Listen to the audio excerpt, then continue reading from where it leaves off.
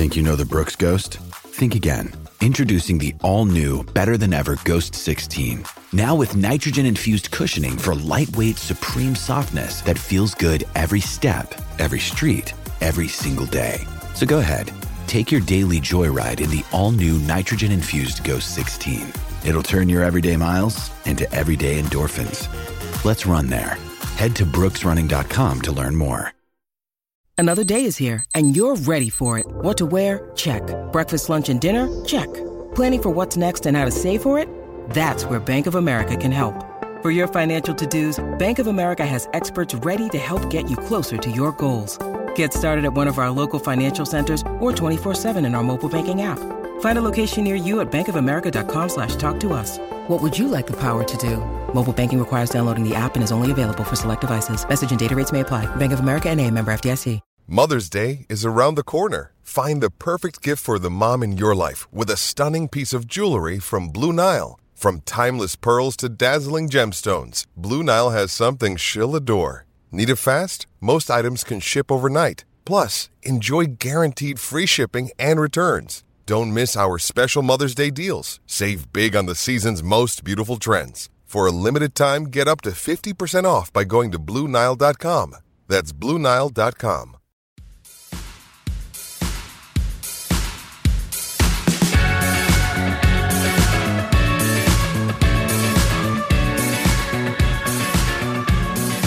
Manchester United are stuttering through the months of February and March, but moved back into the Premier League's top two with a 1-0 home win against West Ham that followed a gutting late draw with AC Milan at home in the Europa League. Welcome back to the Manchester United Weekly Podcast. We're looking back at those two games, plus ahead to the second Milan leg in Italy. And as always, you'll get your regular youth, loan and women's roundup. Jack, we'll start with West Ham before we move on to Milan. It wasn't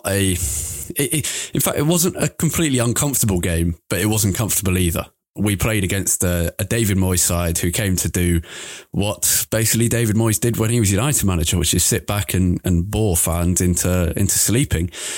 That was until we opened scoring with a little bit of fortune, but a bit of fortune is what we needed to win against a good defensive side who sat there in a deep block. And at the end of the day, with 4-5 major injuries, all Ole Gunnar Solskjaer's side had to do was win. Yeah, it wasn't a particularly comfortable game, especially towards the end when, having just seen Milan score a late equaliser and then Everton doing the same, 6 weeks before, it felt like that could be another really awful late goal to concede that was coming up at the end of the West Ham game. We did manage to hold on. And to be fair, despite the fact that it wasn't particularly comfortable, I actually think that was one of our better performances against a deep block in quite a long time. You know, this wasn't a case, as it has been recently, of United failing to create chances and relying on whether it's a penalty or a piece of brilliance from Fernandes or Rashford, whoever it might be. Past the first 20 minutes when we weren't particularly good, which Solskjaer acknowledged after the game, we created good chances pretty consistently throughout the game. When, you go back just a week and a half to games against Palace, that not at all something that was happening in that game. On another day, this could have been a great 4-0 win with, Rashford's headers in the first half. You had Greenwood hitting the post twice. We had the chances to really run away with the game. And on another day, it had been a 4-0 win, and we're talking about this United side really taking apart a West Ham team that are in very good form at the moment. So it wasn't comfortable in the end, but to be honest, I think one of our better performances in recent times. Yeah, it was one of those games which backs up, gives evidence for the old saying that no, in fact, it's not the old saying, maybe the more modern thing of, well, it's not always the results that are the most important in kind of showing how the team has performed. And that was true. You're right. 2 Rashford headers. He should have scored one of them. One of them was a little more difficult.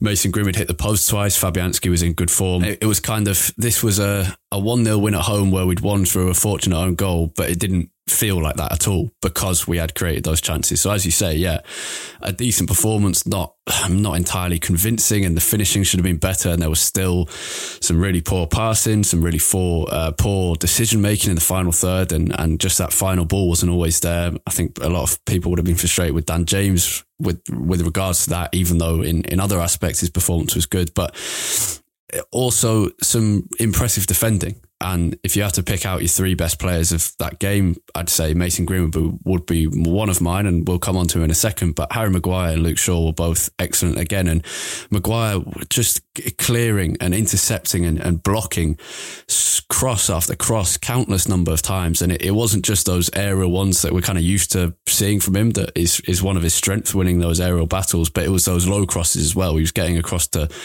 stop those coming in. And I think Maguire had one of his, well, I'm not going to say one of his best performances, but he was probably United's best player on the pitch, especially in the second half. Yeah, it was very, very good. That was, in the second half especially, this was actually, I think, quite a dangerous situation for us defensively. It's the type of situation that we've been caught out in many times this season when we're pushing so many men forward, trying to break a team down. And I mean, Antonio is one of the best forwards you could wish for in a counter-attacking setup like that.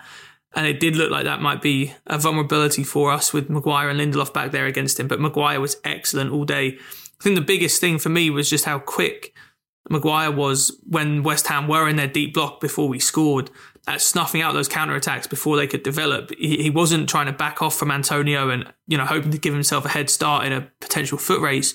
He was staying really tight to Antonio, stopping him from being able to turn in the first place. And it allowed us to start hemming West Ham in, especially towards the end of towards the end of the first half. Then in the second half, when West Ham started to push more men forward, started to put us under a bit of pressure, it was just everywhere. It felt like the ball was a magnet to Harry Maguire, whether it was from header clearances, from crosses, from low crosses, cutting out passes. He was brilliant all day. And Luke Shaw, as well, as you said, carried on his great form. There was a moment towards the end, I think about the 86th or 87th minute, when Shaw was sort of hemmed in the corner. There was 3 West Ham players around him. He stops on a dime, turns, and then plays a neat little ball into Fred to get out of a really tight situation and set us away and to get out of that little situation. So, I mean, Shaw's form is no surprise at this point. He's been brilliant for the last 2 or 3 months. He's, I think, at the moment, probably the best fullback in the country. He's playing brilliantly. But from Maguire, this was, a brilliant performance. Sure, yeah. I remember I said about halfway through the first half, Luke Shaw is our best attacking player. Now, by the end of the game, Greenwood had come into it and done some really good things, and Bruno was being typically Bruno, kind of the occasional frustrating bit, but also some pieces of excellent play.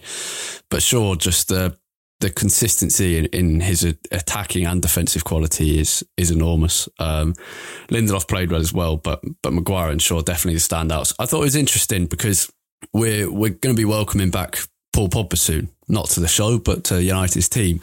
And this was maybe one of the last times we'll see McTominay Fred kind of having to be played. It will be played again out of choice, but for the next few weeks at least, this might be one of the last times, except perhaps Milan, where it has to be played. And going up against a deep block, that's not the ideal. I don't think any United fan would pick that out as their first choice midfield, and we've spoken about how much we've missed Pogba. On the other hand, all throughout the season, there's been signs of improvement from McTominay. Now, the goal hasn't gone down as his and shouldn't, because it looked like it kind of clipped him a bit, but it wasn't going on target. But anyway, the improvement is I'm not going to say minimal, but just just a little. And he's gradually getting the confidence to play those kind of pinged vertical passes more into the feet of attackers. He's getting the confidence to play more of those diagonal passes that switch the play and really open the game up. And it shows not just in the eye test, but statistically as well. I'm not going to read them all out, but someone compiled these on Twitter, and his pass completion has improved. The total distance of passes he's making per game is improving. His completion in terms of short passes, medium passes and long passes has all improved. And these, it's only by a couple of percentages on each occasion, but these are the small improvements that you hope to see from a player. And I think we're seeing it on the pitch, and to have it backed up statistically is comforting, because you're not just kind of seeing things in rose-tinted glasses. Yeah, I think McTominay's progression throughout the season has been gradual. It's not as if he's come back, immediately from the start of the season and sort of hit the ground running and been a completely different player. But I think throughout the year we've seen him slowly improve with the ball at his feet. We've known for a long time how good he can be defensively, how well he covers the ground. And he can make this midfield partnership with Fred that is very good for us in big games in sort of shielding the back four. What you wanted, and what we spoke about for so much time on this podcast, is that we want a midfielder who can do that defensive job that McTominay does, but be better at setting us away on attacks. McTominay, he's not perfect at it, but he certainly has improved throughout the season. I think you're starting now to see him separate himself from Fred a little bit in terms of what he offers us. When he plays alongside Fred at the moment, and this isn't a slight on Fred, it's just that they're different players and offer us different things at this point. McTominay is much more aggressive with his passing. He passes forward vertically through the line so much more than Fred does. And I think the biggest thing for me is just that McTominay, even when he isn't passing the ball forward, even if it's forward or backwards, the ball moves so much quicker when it comes into McTominay than it does to Fred, and with a lot more accuracy and precision. And it makes a big difference to us. There were a few times against West Ham where he played some great balls into Dan James and Greenwood, especially as he was trying to sort of passing the ball around the corner, getting us through that West Ham midfield, which wasn't easy because West Ham was set up, very, very well organised. It's a slow progression. I don't think McTominay's ever going to be a Michael Carrick type of player who can just, see these 30, 40 yard forward passes in his sleep. But he is slowly getting there. And I think you're seeing that progression come through over the course of the season. Yeah, definitely. Now, I said we talk about Mason Greenwood and kind of moved on from the point, but Greenwood has, I think, had a really good last month or so without ever really contributing in terms of goals. But I don't see that as a concern. And the performance against West Ham kind of convinced me that at some point in the next couple of weeks, he will score and then he'll start picking up goals again. Because last season, I can't remember exactly how many he got, but well into the double figures. And he was not far off of Marcus Rashford and Anthony Martial. This season, only one Premier League goal. But his last few performances has been so lively. He's been isolating defenders one-on-one. He's been getting past them. He's been shooting with both right and left. He hit the post twice against West Ham and has set up a few really good chances over the last few weeks as well that haven't been finished. And it feels like we're just kind of waiting for the Greenwood train to start rolling again in terms of goal scoring. Yeah, he was brilliant against West Ham. He really was. It's been a weird season for Greenwood because, when he's played, I don't think he's done anything particularly terrible. And we've said before that we're not worried about his form or anything, what that means for his future. He's been a little bit unlucky with the rotation. He's been a little bit unlucky with some of the chances that he's had, just not falling the right way. But I think the biggest difference to me is just that he was so much more involved against West Ham than he has been before. I don't think he's ever been hiding when he's played for United, but just for whatever reason, whether it's his movement, whether it's because he wasn't playing in particularly good teams at that point, he hasn't really been involved in the game too much, but his involvement at West Ham was huge. Everything good that United were doing, Greenwood was involved in. He really did deserve at least one, probably more than one goal throughout the course of the game. And I think you're right that we will see him soon get that goal that's going to give him the confidence to then go on a great run of form, because you can see all the talent that is there. And it's everything that we've been excited about for a couple of years now. The ability to run at a man, to use both feet, to shift the ball and get your strike away so early. Both the chances that he hit the post from in the first half and then in the second half, he created those chances very, very well for himself and was unlucky not to score at least one of them. I'm still so excited by what Greenwood has to offer in the future. I think it's just a case of getting his confidence up, which hopefully will come with a goal. And the sky remains the limit. This is perfectly normal in the course of most young players' careers to have sort of dips in form like this where things aren't going your way, and it's a good learning experience to figure out how you can sort of pull yourself out of that sort of slump. Yeah, it was interesting that Solskjaer didn't use his subs bench against West Ham. This is a United team who looked tired against Milan, and we're going to talk about Milan very shortly. But the reality was the only attacking options on the bench were 17-year-old Shola Shoretire from the academy and 18-year-old January signing Amad Diallo. And apart from that, we had 2 goalkeepers, I think 4 defenders. It was a sign of where the injuries have come in this United team and how impactful they've been, and also how thin or how fragile those notions of squad depth were at United that we spoke about only 2 months ago. The squad depth at United looked fantastic when Cavani was fully firing, when Martial was his kind of understudy, when Rashford was fully fit and playing well, when Bruno was in great form, and when Dan James was just beginning to find his form again. And we knew that Greenwood would soon find it. Suddenly, when two of those players get injured and Bruno, and I think importantly, Bruno stops being in fantastic form, that's when those notions of squad depth kind of disappear. And you suddenly realise that United have a starting 11 already weakened and not much more when it comes to the attack. Obviously, they're massive misses. But yeah, he didn't go to sub bench, and I guess it's a way to move on to Amad Diallo. I kind of understood why. It's kind of a week where we should really talk about game management again. We've mentioned it quite a lot. Against AC Milan, it was poor. Those substitutions that Solskjaer made helped Milan back into the game and prevented United from seeing it out comfortably. I mean, we were fortunate to be ahead, and we wasted that opportunity to go to Milan with a 1-goal lead. Against West Ham, he clearly trusted his starting 11 to do the job. And I don't see anything wrong with that, to be honest. Yeah, it's an unusual way to deal with a game. I mean, I can't remember the last time I saw a Premier League game where one manager made no substitutes. I completely agree that the subs against Milan, I think, were completely the wrong way to see out the game.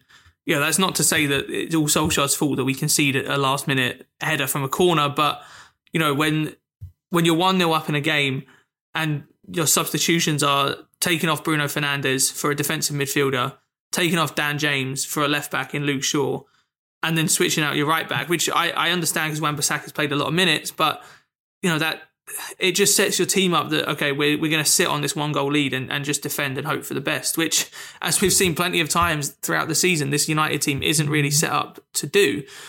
So I thought Solskjaer deserves some criticism for that. Yeah. There was a lot of talk on Twitter, as I thought there would be, about not making any subs. I'm with you that I don't think it is a huge deal. Who were we going to bring on really at that time? Unless we were going to go very defensive, which we shouldn't have done, and take off one of the front four and bring on a midfielder or another defender. What else could we have done really in that situation? The injuries that have hit us in a bad time and all in the same area. And it doesn't help that Paul Pogba has also been out for a while, because having Pogba in there, if, say, Cavani and Martial were injured, would at least allow us to cover up for some of those weaknesses with a bit more creativity behind. But as you said, we've sort of had the triple storm at the same time of Fernandes' form dropping off, Martial and Cavani getting injured, and Pogba also being injured at the same time, which does leave us really shortchanged. Yeah. I mean, I'm not so worried or critical of United's squad depth in light of these injuries. Squad depth is always quite a tenuous thing. You've seen it with squads up and down the country or in various leagues across Europe, that a few injuries in one area of the pitch is going to almost decimate any team around the world, unless you're talking about, maybe Man City as one of the few teams that could actually survive that. Yeah, I guess the expectations have been set differently by City. But that's not to say that every other club should be like that, because no other club really can afford to be like that. I mean, the Milan game was disappointing in the end, and to be honest, the performance was really poor as well. And as I said a couple of minutes ago, we were lucky to be ahead, and we failed to kind of capitalise on that fortune. But we can really reserve more analysis for after the second leg, depending on whether United have got through or not. If United make up for a bad performance at home by going and winning away, then that's fine. That's knockout football. I think the main thing to talk about is Amad. And 4 minutes after coming off the bench, it was a lovely goal, a really great goal, and so happy for him. I mean, what an introduction as well. Firstly, Fernandes' ball. You're kind of waiting often when United play for Fernandes to produce a moment like that, and he didn't disappoint. That was a seriously brilliant ball to pick out one of the smallest players on the pitch, and actually a very, very good header as well. It reminded me a lot of Hernandez's against Stoke way back in probably 2011 or 2010 or something. He sort of flicks it backwards into the net. And it was a great header. And it was a good performance from Amad as well. Even after that, he was neat and tidy on the ball, showed some of the glimpses of the exciting player that he can be. I'm excited to hopefully see him get a few more opportunities. He was the one player that I thought might come on against West Ham and would be sort of a sensible substitution. I guess maybe Solskjaer didn't want to bring him on in a Premier League game. Maybe he doesn't trust him quite that much yet. But I mean, it's exciting signs from Amad. I was just going to say, I think it's about, I mean, he's, I tell you what's great is that he's come into the team and he looks like a really talented 18-year-old who loses the ball sometimes. And that is kind of the best you could hope for. He looks like an 18-year-old who could do anything, but will lose the ball a lot. I think that's why he didn't come on against West Ham. But I'm also saying that is as a massive positive thing. The way he settled in, I don't think should be underestimated. Just all of his appearances so far, he's just looked really exciting, and that's not that easy to do. I mean, Fernandes is 27 and loses the ball a lot, so, Yeah. so that's definitely not a reason to say that he can't play all the time. But no, I think it's fair, yeah. And I think being a player like that that loses the ball a lot is pretty much part and parcel of being a young player and trying to stake your claim. They're desperate to make an impression, to have an influence on the game, which is inevitably going to lead to losing the ball. And it's also just a step up, physically and mentally as well from what Amad has been used to in the under-23s. He wasn't in Serie A with Atalanta, but playing very few minutes.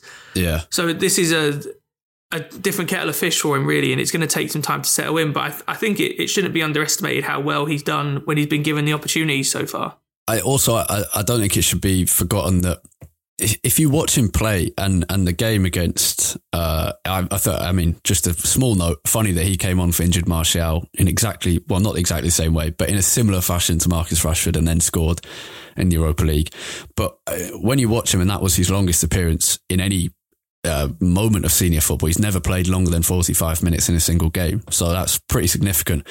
But the way, and I noted this when I watched him in the under-23s as well, but his contribution all over the pitch, not just on the ball, is really good. His positioning in terms of hanging out and hugging the wing when he needs to, coming inside, dragging people around, but also tracking back and helping out in defence, and the way he presses people, his work rate is outstanding.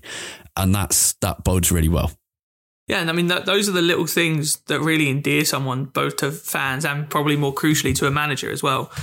Those are the things that get picked up on in training and sort of give you a little bit of an edge in selection dilemmas. I think Amad has shown little flashes of what he can do, but in general, his positioning, his understanding of how the game is moving and where he needs to be in relation to how the game is moving has been really strong. And I'm excited to see him hopefully get a few more minutes. Again, it's another reason why it would have been lovely to get a 1-0 win over Milan rather than the draw, because it would have allowed you to maybe take a little bit more of a risk with giving Amad some more minutes in the second leg, when maybe now we won't take as much of a risk with our lineup. But I mean, it's really exciting to see him come in and do so well. But also, he hasn't grabbed the headlines. He's not, which I say that both in a good and bad way. We want him to be, lighting the world on fire and scoring every time he comes on. But in some ways, it's actually good that he's not in the limelight quite so much. There was obviously a lot said about Shola Shoretire, who sort of got his debut at the same time as Amad. This isn't the kind of thing where there's now tons of pressure and so much hype around Amad. I think has a bit more time, a bit more leeway to kind of settle in and find his feet at United. Yeah, right. Talking about the second leg, we're going to move on to that after the Youth Loan Women's Roundup. A good week for United's under-18s, who progressed in the FA Youth Cup with a comfortable 2-0 win against Salford City at a rainy, windswept Peninsula Stadium. For a full report and analysis of that game, as well as a profile on Isak Hansen-Aron, become a patron of the podcast and you get a bonus episode from last week on that subject. United are going to host either Liverpool or Sutton United in the fourth round of the competition. The under-18s followed up that midweek win with a 6-0 rout of Sunderland. Alejandro Garnacho scored twice, as did Noam Emran. McNeil and Hugerwerf got the other two, but it was probably Hansen-Aron who had the best game. He's had an excellent week, starting both games after being in Norway for the last 2 months. First game's back and one of the best players on the pitch in both of them.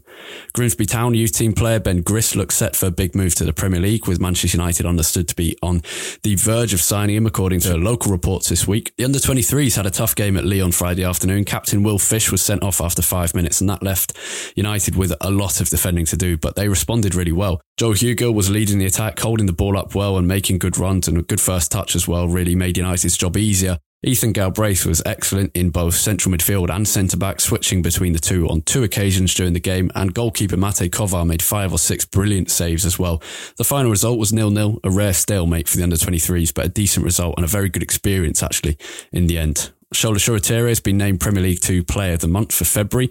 In loan news, James Garner played 90 minutes for Nottingham Forest in a 1-1 draw against Reading. Ethan Laird played twice this week for MK Dons, staying injury-free so far there, which is brilliant news for him. Facundo Pellistri played really well for Alaves in a 1-1 draw against Cadiz. He completed more take-ons than any other player on the pitch. Dishon Bernard played in midweek for Salford as a sub, but not in the FA Trophy final win against Portsmouth because he was cup-tied, having played for United against Salford in the competition earlier in the season. Tees Chong played 62 minutes for Club Brugge in a 1-1 draw with Charleroi. Andreas Pereira is still only a rotating sub for Lazio. And Teden Mengi has been drawing comparisons to Fikayo Tomori, a Chelsea centre-back who went on loan at Derby and did really well. He played 90 minutes twice this week and earned some praise from Wayne Rooney. United's women's team play Arsenal this Friday in a big clash. Friday, 6:30pm. Recommend watching that. It should be a really good game. Okay, Thursday, away in Italy, Milan. We've spoken about how the late goal has made things very, very different. It was a great... Well, we spoke previewing the game about the injuries that AC Milan had and the fact that United should capitalise on that. Now, of course, United had our own injuries and the injury halfway through to Martial, but also, more importantly, I think, to Paul Pogba, who often flourishes in these Europa League games or European games, as well as in recent months before he got injured in domestic games. It was a shame. Going into the second leg, I think Milan are hoping to welcome back quite a few of their players. United will be doing the same. It looks like Martial and Cavani will definitely be fit. De Gea should be available. I'm not sure whether they'll play. Pogba and Van der Beek are maybes. That seemed to be what Solskjaer was saying. I can't see many of them starting, to be honest. It's how do we approach this game? Do we go with Matic to kind of protect us? Do we go with McTominay and Fred to be mobile? Do we play Rashford again, even though the commitment he's showing to carry on playing with both a short-term ankle injury and a longer-term shoulder injury should be applauded, even if he's not scoring goals. It's a difficult one. Or do we start Ahmad? I'd be surprised to see any of the players that were injured come straight back in. I don't think we'll see much different from the weekend, to be honest. I think in an away tie in Europe, Solskjaer will probably lean towards McTominay and Fred as the midfield to try and counter some of Milan's threat. We didn't play particularly well on Thursday in the first leg and probably would have been lucky to come away with a 1-0 win. And I think that will stick in Solskjaer's mind that Milan do carry a serious threat and we need to have that McTominay-Fred partnership in there to stop that. But it wouldn't surprise me to see some quite early changes if it remains 0-0 at sort of 50, 60 minutes. The late goal we concede does really change the dynamic of this game now because we can't afford to sit back and try and soak up pressure. Not that was an effective strategy really to begin with, but now we have to score at the San Siro. We have to score to be in with the chance of winning this game. So it's a pretty precarious position, and I don't envy Solskjaer here because we do have to go for it. We do have to make sure that we're putting our stamp on the game. But, a Milan goal and suddenly our task becomes a lot more difficult. So I would expect McTominay and Fred to start. It wouldn't surprise me if we go with the same lineup that we did this weekend against West Ham because I think Solskjaer will probably want to keep Greenwood in the side, and I'm not sure he'll risk any of the players coming back from injury from the start. I mean, for me, you're going with the knowledge not only that you have to score, but the likelihood of a 1-0 away win at San Siro is small. This is Milan's side who scored against us at home and tend to score goals, basically. So with that knowledge, you have to score 2 to win. And we spoke about this, I can't remember which game it was after. It was very recently, but I spoke about how organised United seem to thrive in chaos. Because we're that kind of team. We counter-attack. We play better when we've got space to play in. If we're going there with the knowledge, pretty certain we have to score 2 goals to go through. It feels like we should just go out and create moments of chaos, periods of chaos. That's not to say the whole game can be 90 minutes because we can't do that. You can't have an end-to-end game for 90 minutes and come out of it basically alive or going through. But if United can get out there and in the first 10-15 minutes create a period of chaos and try score, and if we concede one then that's fine, but we've got our goal, and then at 1-1 we know we just need 1 goal to win. That is the kind of approach I'd be going for. But on the other hand, my job's not on the line, so I mean, I think it makes sense everything you're saying about kind of go for it, because Milan scoring once doesn't change our task that much. It just simply means we have to score one more, which you'd back us to score 2 goals most of the time, especially against a team like Milan, who aren't just going to sit back and hope for the best. I think the difficulty is just, you saw, say, for example, against Leipzig away in the Champions League earlier this season, that if we do try and come out and make a fast start, we are vulnerable at the back, and it's not impossible that we could be 2 or 3-0 down after 15 minutes. I know that's an unlikely scenario, but it's not completely out of the question. I think what you'll end up seeing is probably a pretty cagey first half with both teams not wanting to fully show their hand, and then the second half becoming a lot more into-end with probably a few substitutes coming on to change the game. But I do agree with you that the strength of this team is our attack. It always has been our attack, and it will be for the foreseeable future. And it makes more sense to rely on that, create those opportunities and those moments in the game where we do thrive in, as you put it, moments of chaos, where we can create those counter-attacking situations, where we can create space for ourselves to operate in. It does make sense, but it's such a difficult mindset to enter a game like this in, because there is just such a natural sort of nature to be more risk averse in situations like this. Yeah. You're right. If you ask me what I'm going to predict, it's as you say, a cagey affair. What I would do is or what I would hope for is different. I guess maybe if United had a full strength team, it would also be easier to say, right, let's go out there and score a few goals straight away and sort this out. Unfortunately, that isn't the case. We can't. Say we're starting with Martial, Rashford, Cavani, Pogba, Bruno, and Matic. Then suddenly you're thinking, all right, let's go and assert ourselves. But with a tired and rotated team, an injury hit team, that's much more difficult. Very quickly, do you think we're going through? Yes. Yeah, I'll go yes as well. I'm confident this United team get to semi-finals, and that's where we go out. Not at this stage of the competition. I'll go for a 3-1 win that's actually a lot more nervous than a 3-1 scoreline. Right, yeah, the kind of where we get a late third goal having been nervously hanging on it. Yeah. I'm thinking like Everton in the FA Cup kind of late goal situation. We'd all take that. After Milan is Leicester in the FA Cup quarter-final. I say we go out in semi-finals. That will be a very difficult game. We'll be previewing that in a Patreon special bonus episode after the Milan game. Leicester will be difficult. There's no doubt about that. But for now, sights set on Milan, and then we can think about Leicester. Thank you very much for listening, everyone. For more from us throughout the week, you can find Jack on Twitter at UTD Tates, TAIT. And me at Harry Robinson64, and the podcast itself at UTD Weekly Pod, that's POD. And if you go there, you'll find out information about how to become a patron and get that bonus episode on Thursday, and also get the bonus Q&A that we're about to record, where we'll talk about Pogba and finishing in the top 4. But for now, have a great week. Enjoy Thursday night. Goodbye.